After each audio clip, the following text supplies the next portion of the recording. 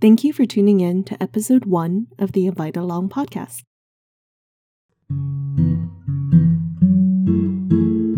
Hello world, this is Huan. And this is Quentin. We're an international couple traveling around the world for love, work, and the pursuit of wonder. Through this podcast, we invite you to come along with us as we discover places near and far while treading lightly and not breaking the bank.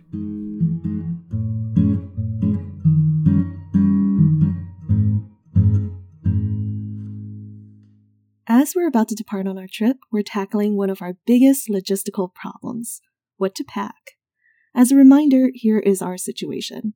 We'll be traveling extensively over the next few months and across many different climates. For example, we are starting off with Southeast Asia, known for being very humid and hot, and then going off to Australia, where it is the winter time in the Southern Hemisphere. On top of that, we need to dress for very different occasions, ranging from weddings to month-long treks. But here's the thing, we want to limit ourselves to one backpack each, small enough that we can carry it with us on planes, including some budget airlines where the space and the weight is very limited. That way we save on time, we save on money, and we learn to downsize. So how do we do it? The first step is choosing the right backpack. We did our research and we decided to go for the Osprey Farpoint 40 liters. So, Juan, can you tell us a bit about it? Sure. So this is a backpack that's been heralded as one of the best ones for something called one-pack travel. I've actually been a huge fan of Osprey for many years, and I own their much bigger version, which is the one that I went on my study abroad trip with in college, where I mentioned that I hated carrying because it was too heavy. But it's still a very good quality pack, and I know that it held up for me for at least a decade. In addition, I also have some additional Osprey items like my trusty little toiletry bag, so I love Osprey products, and I'm happy to see that they offer this much smaller, more portable backpack. Now, there is a women's version as well called Fairview. It also holds 40 liters. But when I bought one, I found that the women's straps actually cut in a bit weird for me on my chest. So I decided to go with the men's version instead. So we essentially have the same backpack for both of us. Just those backpacks allow you to tune really how the straps are going to fall on your body. So there's a wide amount of customization regarding sort of the comfort. And yeah, now we're at a point where it's very comfortable for both of us. So we have a container. What do we put in it? Actually, Quentin, we need to talk more about containers first. We are using many different packing cubes. They are amazing and I love them. The one particular set that I have is from Eagle Creek. Now, I've had this set for close to 10 years. They come in different sizes, even an envelope version that keeps clothing nice and tidy without having to iron in the end. Okay, now let's actually go on to talk about clothing. As we said before, the challenge is to pack very light, yet to be ready for various climates and situations.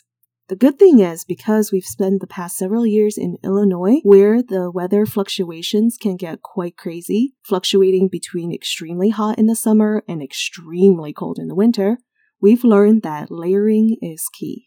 Yes, so layering, the idea is instead of packing some really bulky items, we want to pack some lightweight items that we can combine together. And having all those different layers is really key to keep warm even in cold temperatures, because really the air that you're going to trap between two layers of clothing is going to keep you much warmer than just having some thick wool. For starters, to give you an idea, we've packed about enough for a week before having to do a big load of laundry. So just a couple shirts, a couple trousers. But one of those, for example, for both of us is a thermal shirt, which is really going to be close to the body and is going to keep you warm. We have also each packed a waterproof parka. That is good in general for the Camino and for extra layer of warmth and dryness as we're traveling around. I also packed my puffer jacket, which is one of these really compressible ones. I love my jacket and I feel like I might get a lot of use out of it, even in very cold trains or planes. Additionally, for ladies, I also recommend bringing some tanks these are great pieces of clothing for layering. So I'm bringing one nice-ish one and one exercise one. In addition, I also recommend bringing 2 bathing suits, especially if you're going to places where you might be swimming every day. This is because one set might not dry in one day and you might swim consecutively. It is incredibly unpleasant to put on soggy bathing suits, so I highly recommend bringing 2. I'm also really sensitive to sun. I get heat rashes, so I did bring an extra long sleeve UV protection shirt and a rash guard, but it is a great piece of clothing to protect my arms and my upper body as I am in the ocean and doing ocean-related sports. We've spoken about the temperature and the difference in climates, but on top of that, we have to also both attend weddings on one end, but also go stroll across Spain for a month. So how do we do this? And here there's a bit of a mix of strategies. In my case, my idea is to go and buy clothes locally. How about you, Juan? As for me, friends, especially the 2 brides, I sincerely apologize. I am going to have to repurpose my dresses. These dresses are not incredibly fussy dresses. They are currently compressed or rolled up. They don't crease very easily. Another thing that's important in order to have a travel capsule wardrobe is to use a lot of neutral colors and maybe mix and match. In addition, I am not an advocate for spending a lot of money on gear before we leave. I am someone who's more an advocate for shopping your own closet or maybe shopping secondhand. You never know what you're going to find in a thrift shop in terms of high quality clothing. For example, one of the pieces of clothing that Quentin is bringing is actually a pair of awesome, mosquito repellent National Geographic travel trousers that do zip off. Unfortunately, this is like a dad outfit, but I'm sure they're dad outfits for a reason. But I found this at our local thrift shop called Salt and Light, and this pair of pants I think retails for over $100, but I got it for much less because it was secondhand and even still had the tag.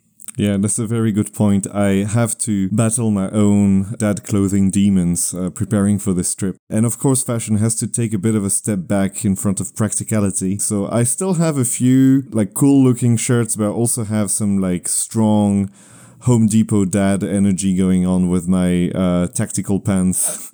But I'm really glad we found them, and they are really comfortable and they do the job extremely well. One thing that I still want to talk about while we're still on the topic of clothing is I want to make a separate point about shoes. Because again, we need different shoes for different occasions. Now here, in Southeast Asia, loads of people will tell you that really the best thing to do, especially if you're visiting a lot of temples and a lot of places where you have to remove your footwear, is to essentially just buy a local pair of sandals, because there's no point lugging around some fancy sneakers or fancy boots, because you're going to have to take them off and on all the time. But the one pair of shoes that is very important for us is, of course, the one we're going to use for walking the Camino de Santiago. That's where we need that quality, because we're going to walk almost 800 kilometers or something like this within a month. So for this, Juan and I spent essentially an entire afternoon at REI, which, if you're not familiar, is a US store that's known for outdoorsy stuff in general, similar to Patagonia. We spent the entire afternoon there, driving the sales guy absolutely mad about trying a bunch of different pairs. But I think we found the perfect shoe for both of us, like Cinderella. Juan, can you tell us a bit about your shoes? Yes. So I will be wearing Ultra Lone Peak 5s. They were on sale at REI. I could not resist. They are trail runners instead of full hiking boots.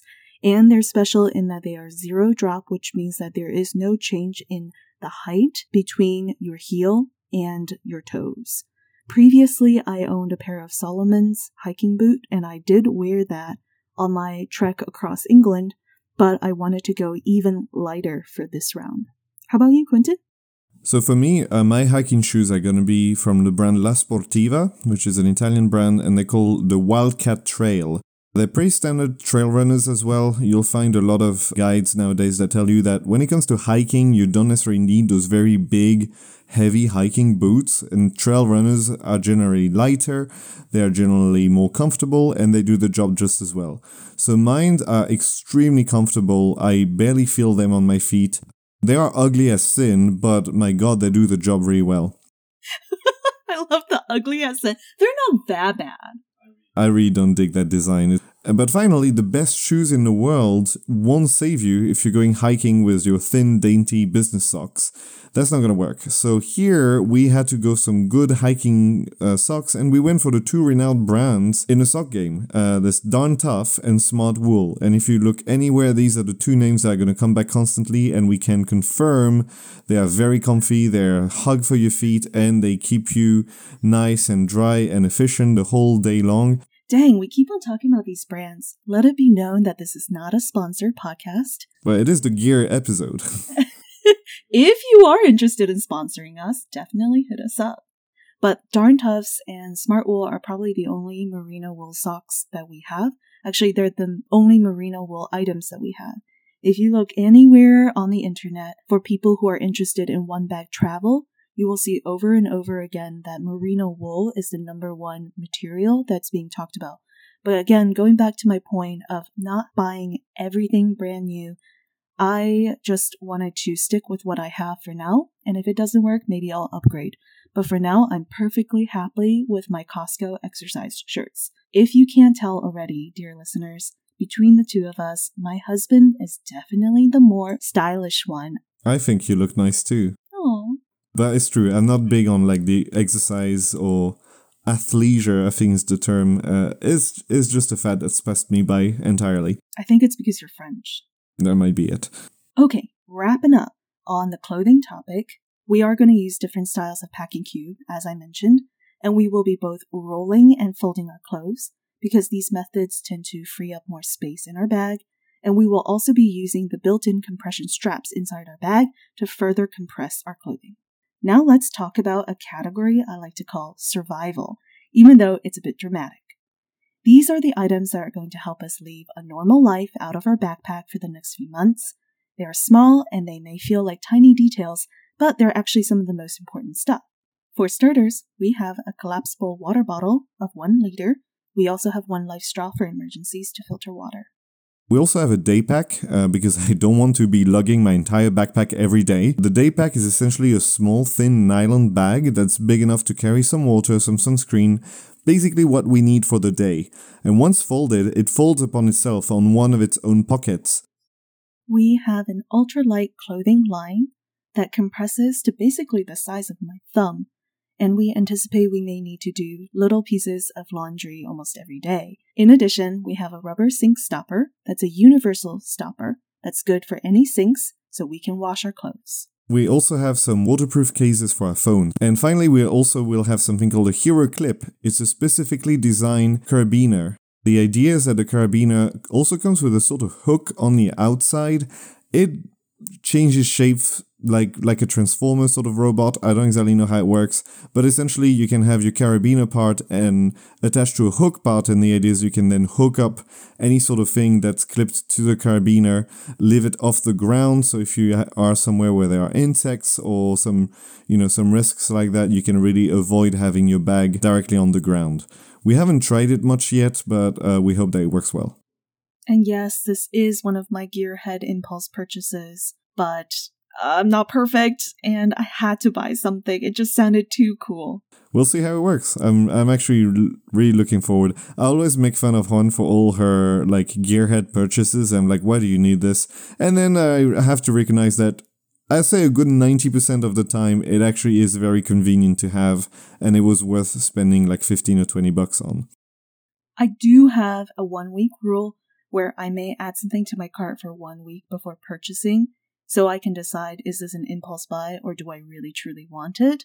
And this hero clip sat in my cart for like a month, and I finally committed. So now we're stuck with it. It's going to be great. It has to be great. It has to be great. Okay, so now we have our clothes, we have our little survival items. Now we also need some toiletries. That doesn't take too much room, but again, we have to be a bit mindful, so no gallon-sized bottle of Listerine or pack of 500 Q-tips. Now, beyond the obvious, like a toothbrush or deodorant, there are a few extra items that we need on our trip. We try to pack solid or powdered items, except for my liquid contact solution. So one of the solid items is sunscreen. There's no doubt that we can find some in Thailand, but unfortunately the beauty standards of Southeast Asia means that a lot of skin products are whitening, which we don't really want. Especially in my case, because if I start using a whitening product, I probably will become translucent. So I actually worked with the wonderful salespeople at my local co-op, and they imported some Reef Safe sunscreen that is also in a solid form. So we bought 2 of these, and they are packed with us. Reef Safe is very important for us because we will be snorkeling and doing a lot of ocean activities, and there has been studies showing the negative impact of regular sunscreen. So just in case, let's go with the Reef Safe. On top of that, for me, there are also clippers and the accessories that go with them, like the guards, because I shave my head and I keep my beard trimmed. We have also packed some tooth powder, so it's like toothpaste, but in a powder form, and a solid shampoo and conditioner. Feminine hygiene is also very important on the road. I know tampons may be hard to come by in many countries, so for me, I recommend using Obi brand tampons, which are tiny and very easily packable. I will also be bringing a menstrual cup along with me.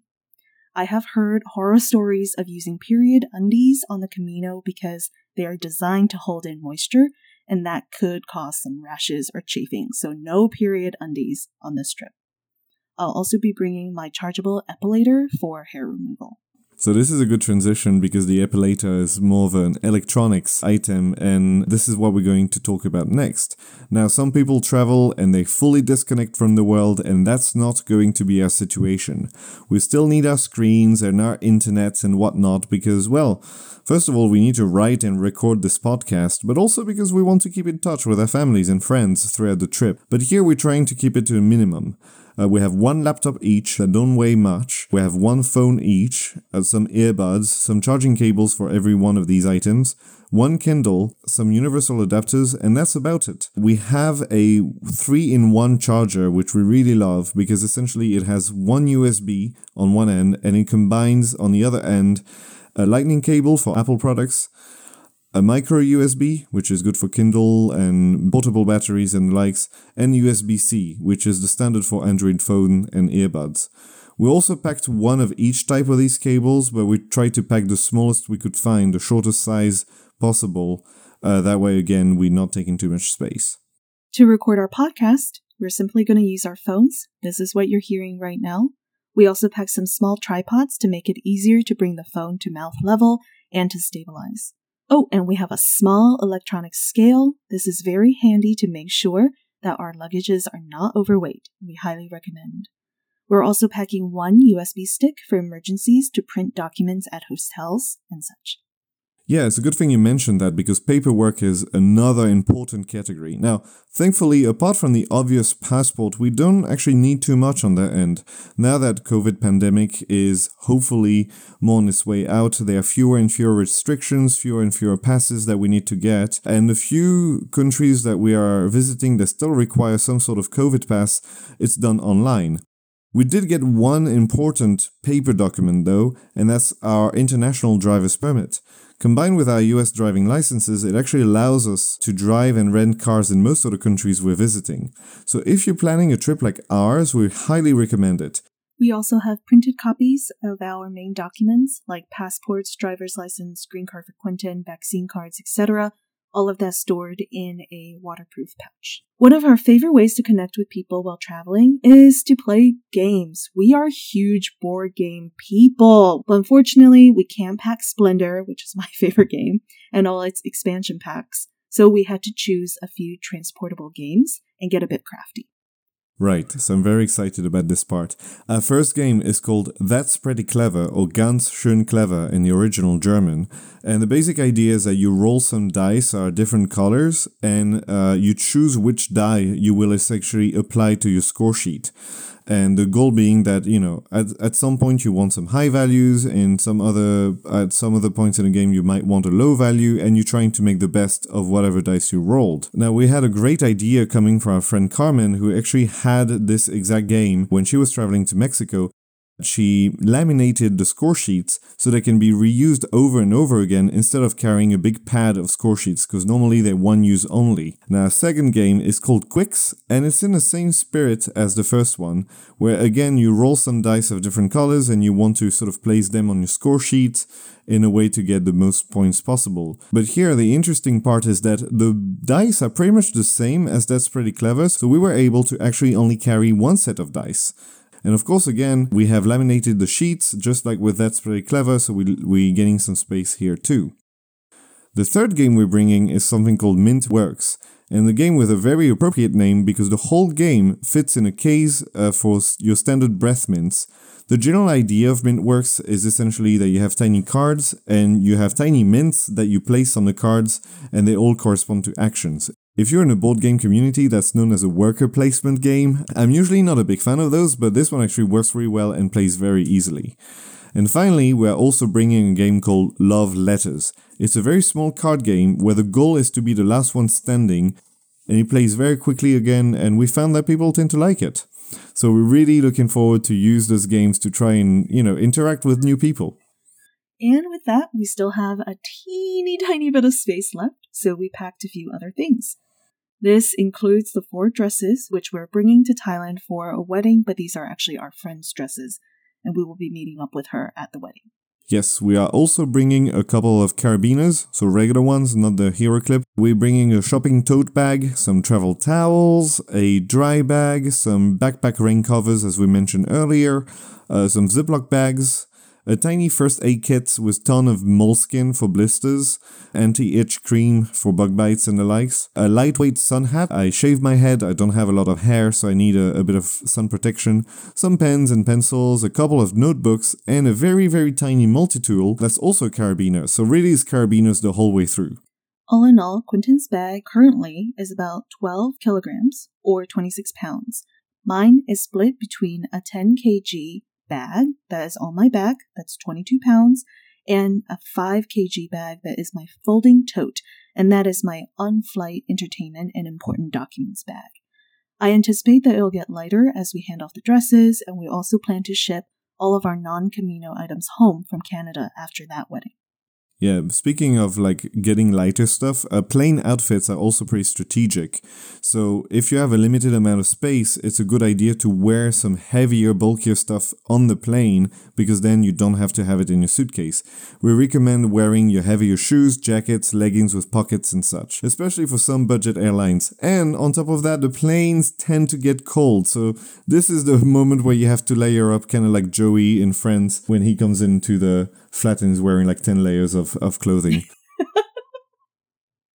You have friends in France? Yeah, it's even called the same way. Is he called Joey, though? Yeah, he's called, we kind of pronounce it Joey, but that's the idea, yeah. Joey Tribbiani. Going back to the plane, I will be wearing some leggings with pockets. I love these things. They're so comfortable and practical for transit days. I'm also going to be wearing my windbreaker and a big scarf thing that can double as a blanket or a beach towel or a sarong. Basically, everything I have packed on this trip has to serve multi-purposes. And that's where we are right now. We'll check in on our packs and reassess as we travel to see what's been useful and what's not needed. And we'll report back in following episodes. Thank you so much for listening. We'd love it if you could subscribe to the podcast and follow us on Instagram at InvitedAlongPodcast. And you can also reach us by email at invitedalong@gmail.com. So long for now. Bye-bye.